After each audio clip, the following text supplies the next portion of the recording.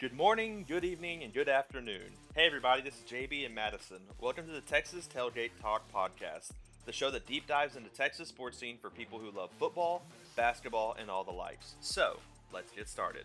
Hey guys, thank you for listening to episode 7 of the Texas Tailgate Talks. Listen guys, we do apologize. Some things popped up where we weren't able to record last week's episode, so we'll kind of touch a little bit on that, but mainly talk about this week that's upcoming as well.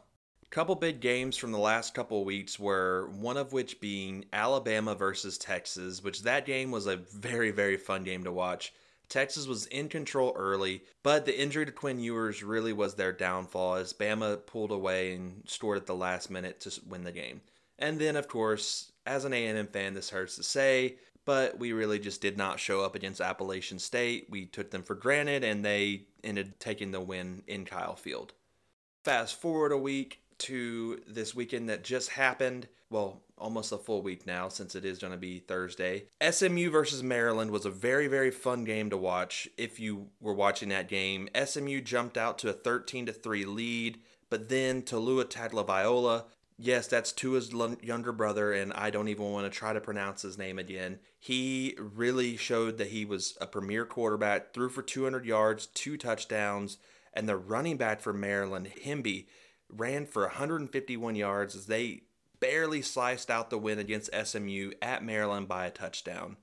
And another game that happened that same afternoon was Kansas versus Houston. Y'all, I don't like to say this, but you Texas fans better watch out because Kansas is the real deal this year.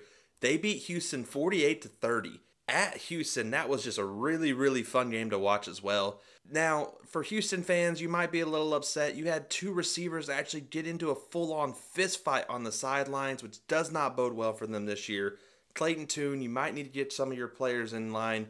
You're the starting quarterback. You've been there for a while. You might want to get this ship rightened. Now, moving over to the Big 12, Baylor handled business against Texas State, winning 42-7.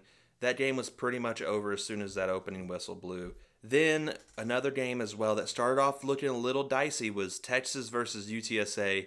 That game was going back and forth, and UTSA actually had a pretty decent lead, leading, I believe, 17-7 at one point. But Texas clawed back in right before halftime, tied the game up, and then they kind of ran away with it, as they should have. So no big issues on the Texas side right now, besides waiting to get Quinn Ewers back.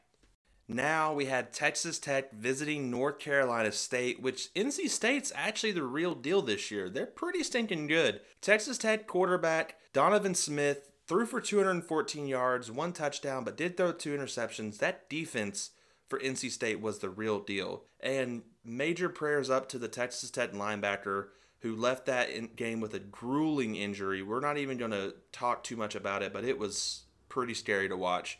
Thank goodness he's doing okay now. But NC State did beat Texas Tech 27-14. And then in the SEC, my Texas A&M Aggies handled business against the University of Miami. Now, there were 4 true freshmen that were suspended during the game due to missing curfew the night before. And you had Brian George as well as Damani Richardson get ejected for targeting on 2 kind of bang plays. They looked like football plays, but of course they're trying to crack down on targeting this year, so they both got ejected. There were some injuries with Antonio Johnson, and overall they did end up winning 17-9, but a lot of questions are going to be for this week when they play Arkansas. In Jerry World, Arkansas is the real deal this year, guys. They are looking really solid.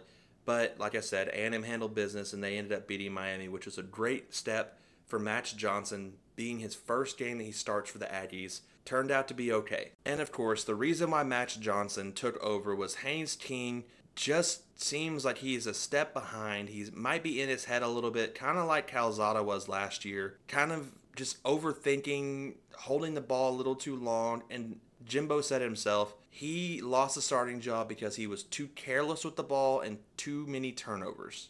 Now we're going to get into some of the predictions. This week has one of my favorite games, which I'm going to have on as soon as it comes on, and it's going to be TCU at SMU, the Battle of the Iron Skillet. It's going to be a little bit of a revenge game. I think SMU has legit shot to win this, and they're going to be really, really mad at the way that their former head coach, now the head coach at TCU, how he's going to return back to Ford Stadium in Dallas. I think SMU's going to take this game by a field goal. Another game that's going to be on, you have Rice visiting Houston. Now, Rice used to be an okay school, but I think Houston's going to end up winning this by about 2 touchdowns. They're currently 17.5-point favorites, but haven't looked the greatest the last couple games, but I think they handle business as they should. Now, the 2-1 Baylor squad, number 17 overall, losing to BYU is their only loss, going to Iowa State, which Iowa State has a really good coach right now. They're currently sitting at about 2.5-point favorites, which is about a pick-em if you ask me, because they're home. That gives them about 3 points. I think Baylor goes to Iowa State and they handle business. Now, one sub-note is keep an eye on Iowa State's coach. There's been some rumors linking him to the Nebraska job now that Scott Frost is gone. Let's see if that actually picks up some steam and that actually happens. Now, one of my top 2 favorite games for this week that I'm going to be excited to watch is you have Texas visiting Texas Tech. Now, matchup predictor on ESPN says Texas is going to win 81% of the time with the power index. They're currently sitting at about a touchdown favorite at Texas Tech. And honestly, I think they're probably going to win this game relatively easily and probably end up covering. Even with Hudson Card, I think Bijan Robinson is just a stud. I think he's going to carry this team. Texas Tech just won't have the firepower to be able to keep up with them, even though they have a really good backup. It's a backup bowl right now. You've got Hudson Card versus Donovan Smith. I think Hudson Card's probably a little bit better, so I think they're going to end up winning this game. Now, favorite game of the week in college ball this week is going to be A&M versus Arkansas in Jerry World per usual. You've got KJ Jefferson versus Max Johnson. You've got Devon Achane versus Raheem Sanders. Now, I don't know if you guys have watched an Arkansas game this year, but Raheem Sanders being number 5 gives me some flashbacks of Darren McFadden. This kid is the real deal. Arkansas returning 4 offensive line starters versus an A&M front on defense that's completely revitalized, completely new. Now, I'm an A&M fan, don't get me wrong. They're 1.5 favorites. I actually think I might have Arkansas in this game. As much as I want to say A&M's going to win this game, I don't know, man. Arkansas feels like they're the real deal. Sam Pittman's getting himself a program there in Arkansas that, I hate to say it, but I really think that they're going to come out with this win this week against A&M. I think it's going to be close, and that'll kind of end the season for A&M officially as far as big bowl games. But I think that they're going to lose, fall to 2-2, and go through the gauntlet. One thing you might want to keep an eye on if you're an A&M fan, though, is let's say A&M loses the next few games and they kind of go free spiraling. Their last 4 games, I think they really might just throw out Connor Wegman. Even though it'll be kind of the season over, the last 4 games, he can play in those 4 and not lose his redshirt ability. And then let's just see, hey, this kid might have he's a true freshman, yes, but let's see what this program can build on. Yes, I know we want to see some of the seniors end their season on a high note, but at what point do you go, all right, we got to build for the future now? We are officially 2 weeks into the NFL season. Super exciting, a lot of craziness going on, a lot of like head-scratching moments that you're just like, this team did what? This quarterback did what? So let's jump into the Texas teams and see how they're doing.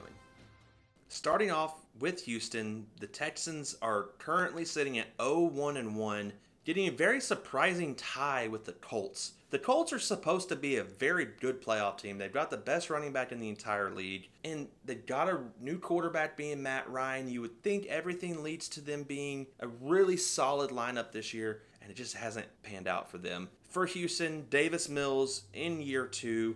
You've got the rookie Dameon Pierce as well, but there's not a lot of weapons, and overall the offense is going to probably struggle most games. So week 2, they play at home against Denver. You've got Russell Wilson, who's supposed to be the quote-unquote savior for Denver, signed a huge deal, doing more time on commercials saying, Denver Nation, let's ride, than he is actually playing. You get outdueled almost by a second-year quarterback who is a fourth-round pick from Stanford and throws almost as many yards as you, doesn't throw a pick. I mean, Russell Wilson's looking kind of bad this year. Honestly, he doesn't look like an elite quarterback like he has had. And there's a lot of things that are popping up in the media as far as that when he was in Seattle, things weren't as smooth as what he really made it seem like. Although Denver did end up winning this game, it was 16-9. It was a field goal fest left and right, and it just wasn't pretty. And then let's hop over to my Dallas Cowboys. Week 1 was miserable. Let's just say as a Cowboys fan, if you didn't watch that game, you don't really need to watch much. It was Sunday Night Football, and we just